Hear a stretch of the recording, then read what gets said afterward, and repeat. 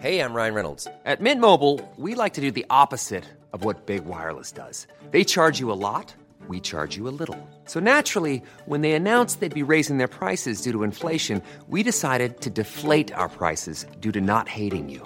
That's right. We're cutting the price of Mint Unlimited from $30 a month to just $15 a month. Give it a try at mintmobile.com/switch. $45 up front for 3 months plus taxes and fees. Promo rate for new customers for limited time. Unlimited more than 40 gigabytes per month. Slows full terms at mintmobile.com. Wow. Nice. Yeah. What you're hearing are the sounds of people everywhere putting on Bombas socks, underwear, and T-shirts made from absurdly soft materials that feel like plush clouds. Yeah, that plush. And the best part? For every item you purchase, Bombas donates another to someone facing homelessness. Bombas. Big comfort for everyone. Go to bombas.com/ACAST and use code ACAST for 20% off your first purchase. That's bombas.com/ACAST. Code ACAST.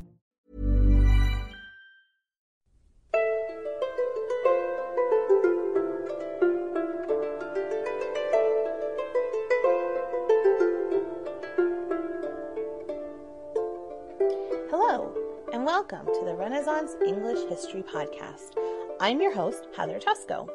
Today is the 12th day of Christmas, and if I were actually living 500 years ago in England, I'd hopefully be at the biggest party of the year right now. In Renaissance England, the entire period from Christmas Day to the Epiphany was celebrated as Christmastide.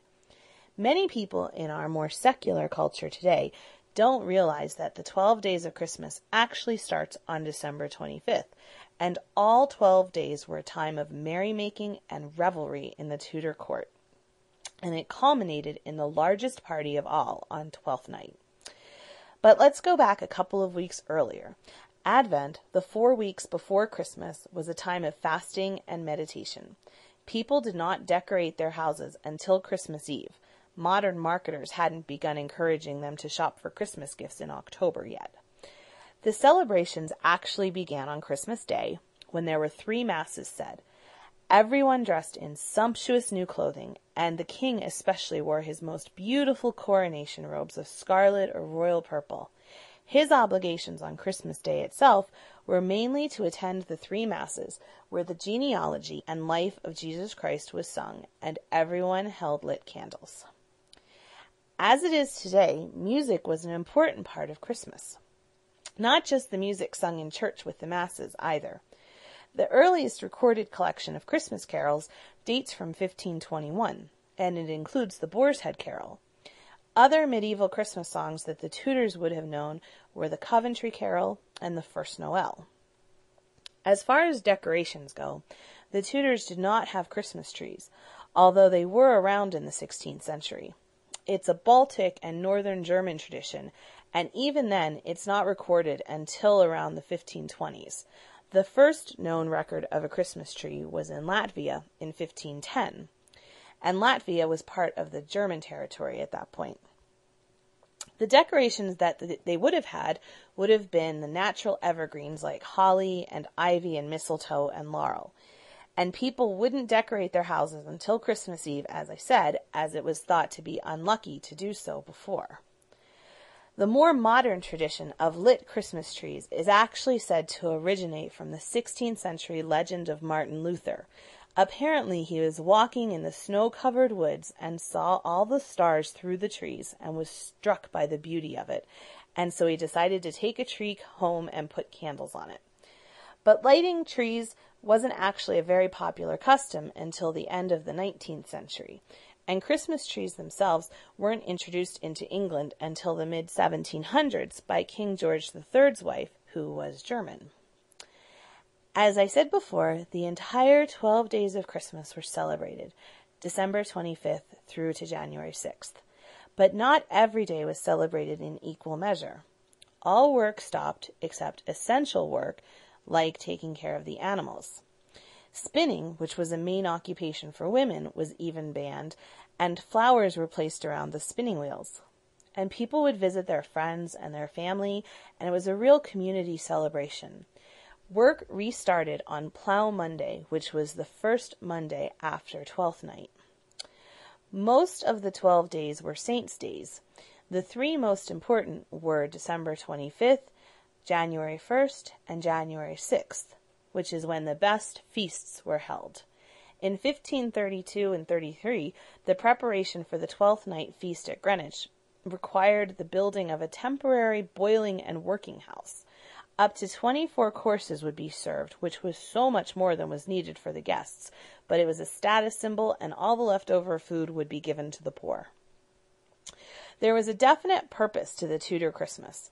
Because society was so ordered and everything was so strict, it was a bit of a vacation from all of that order. It was a time when everything was turned on its head, upside down, and certain sections of society were even given an unusual degree of freedom. For example, in the ecclesiastical communities, the tradition of the boy bishop was practiced. A choir or altar boy would be elected for a short period either on December 6th, which is St. Nicholas Day, or on December 28th, which is the Holy Innocents' Day. And the idea was that it showed the boys the honor and dignity of the holy orders. The boy would lead the community and carry out all of the duties of the bishop except taking Mass. And this would include preaching the sermon and going around to visit all the parishioners to sing to them along with the other choristers. This practice was banned in 1541 because it was seen as mocking the church authorities, and by implication the head of the church, who was, of course, Henry VIII. However, the practice possibly dates back to the 10th century, and it never completely died out. The tradition is still continued at Hereford, Gloucester, Westminster, and Salisbury cathedrals to this day. There was a similar tradition in secular circles, which was the position of the Lord of Misrule. They were like a mock king and supervised all of the entertainments and unruly events of the evening that involved drinking, revelry, role reversal, and general chaos. The inspiration for the Lord of Misrule was the earlier 11th century tradition of the Feast of Fools. This tradition was not confined only to Christmas, but was also used during the summer festivities like May Day. The person would be chosen by the head of the parish, and his rule would end on Twelfth Night. Monarchs also had their own personal ruler. However, Mary and Elizabeth did not continue this tradition. Another example of role reversal, which started in the Tudor period, is that of barring out, where pupils would take possession of the school by locking the staff out until certain demands regarding playtimes and homework were met. It was particularly common in the northern counties and was usually around the 6th of December, which is St. Nicholas Day, who is the patron saint of children. These types of Christmas traditions are thought to date from the Roman period, when servants were allowed to be the boss during the Saturnalia celebrations, which were very similar to Christmas. In fact, most of the way Tudors celebrated Christmas had its origins from the Roman festival. Another Christmas tradition was the performing of plays. There are records from the early 16th century that both Oxford and Cambridge colleges employed traveling players in their Christmas entertainments. There are also records of a play being performed for Cardinal Wolsey at Gray's Inn during Christmas 1526. Coventry mystery plays, which the Coventry Carol was written for, tell the story of Herod's murder of the innocents, and mystery plays are still performed in Coventry even today. The Tudors also probably practiced the Viking tradition of burning a Yule log. The log would be decorated on Christmas Eve for the 12 days of Christmas, and then it was burned, and it was considered lucky to keep some of the remains to help light the following year's log. All sports on Christmas Day were banned by Henry VIII in 1541, except archery and jousting. Interestingly, Edward VI in 1551 passed a law that everyone had to walk to church on Christmas Day, and it's actually still in force today. It was 2 weeks, basically, of concerted power politics and networking, as the monarch would be surrounded by courtiers, nobility, and other important people. We give gifts on Christmas Day. The Tudors gave them at New Year. Every important person was expected to give the monarch a New Year gift and to receive one in return. This was considered so important that a list of all of the gifts were kept, and that was called the gift roll. Acceptance or rejection of a gift was vital, and it often had a hidden meaning. For example, in 1532, Henry VIII accepted Anne Boleyn's gift, but rejected Catherine of Aragon's. Henry and Anne were married the following year. The women of Henry's court are listed as giving him embroidered shirts, and other craftsmen would show off their skills too. For example, the Hans Holbein painting of Edward VI was given as a Christmas gift. Another example of the meaning behind Tudor gift-giving is that of Sir Philip Sidney. He enraged Elizabeth I by suggesting that she should not marry the Roman Catholic heir to the French throne, and for New Year's that year, after he was banished for his comments, he gave her a jeweled whip to show his subjugation to her will. In 1568, Elizabeth I was given a pair of cambric sleeves by Mr. Adams, schoolmaster of the Queen's pages. Robert Dudley, Earl of Leicester, was a very successful gift-giver.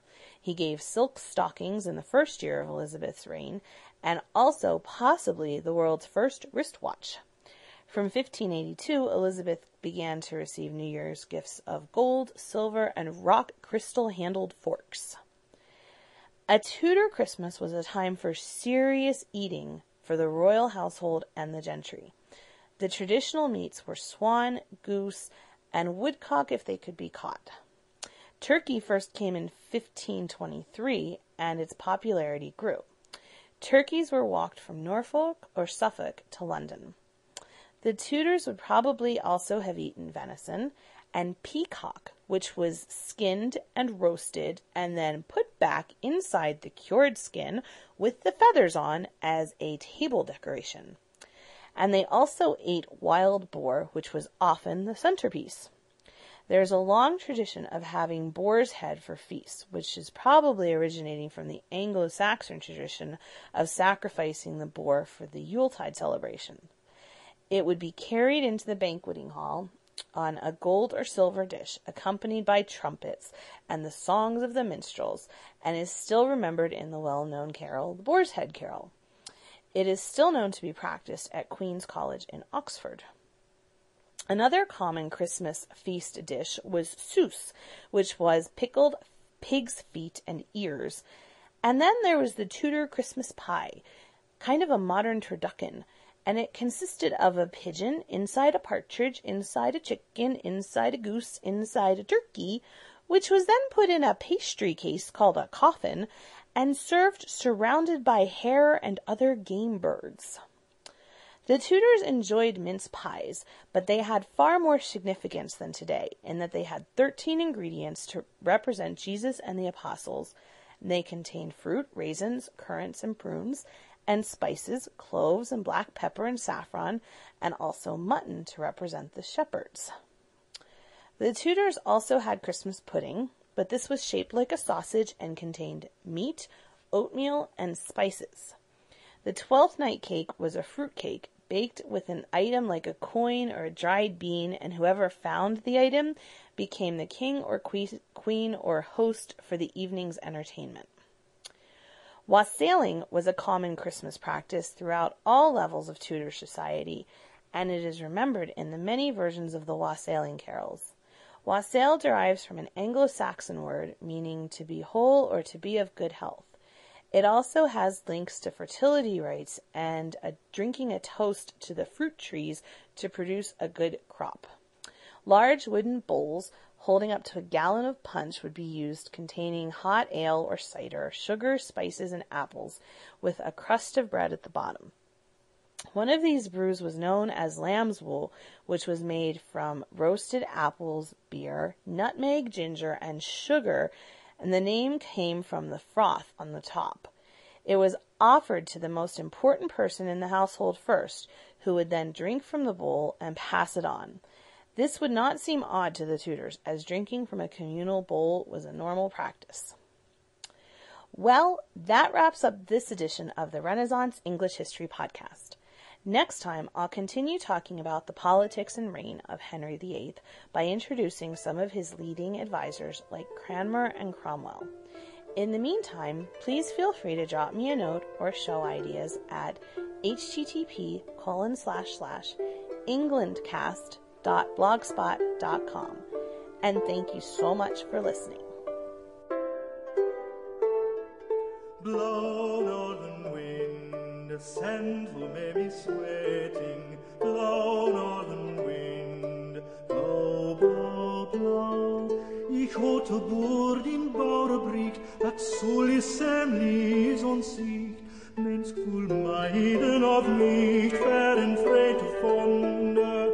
In all this worldliche wonne, bord of blood and of bone, never yet in Uster known, drops of air in London. Imagine the softest sheets you've ever felt. Now imagine them getting even softer over time. That's what you'll feel with Boll & Branch's organic cotton sheets. In a recent customer survey, 96% replied that Boll & Branch sheets get softer with every wash. Start getting your best night's sleep in these sheets that get softer and softer for years to come. Try their sheets with a 30-night guarantee. Plus, get 15% off your first order at bollandbranch.com. Code BUTTERY. Exclusions apply. See site for details. When you make decisions for your company, you look for the no-brainers. If you have a lot of mailing to do, Stamps.com is the ultimate no-brainer. Use the Stamps.com mobile app to mail everything you need to keep your business running with up to 89% off USPS and UPS. Make the same no-brainer decision as over 1 million other businesses with Stamps.com. Use code PROGRAM for a special offer. That's Stamps.com, code PROGRAM.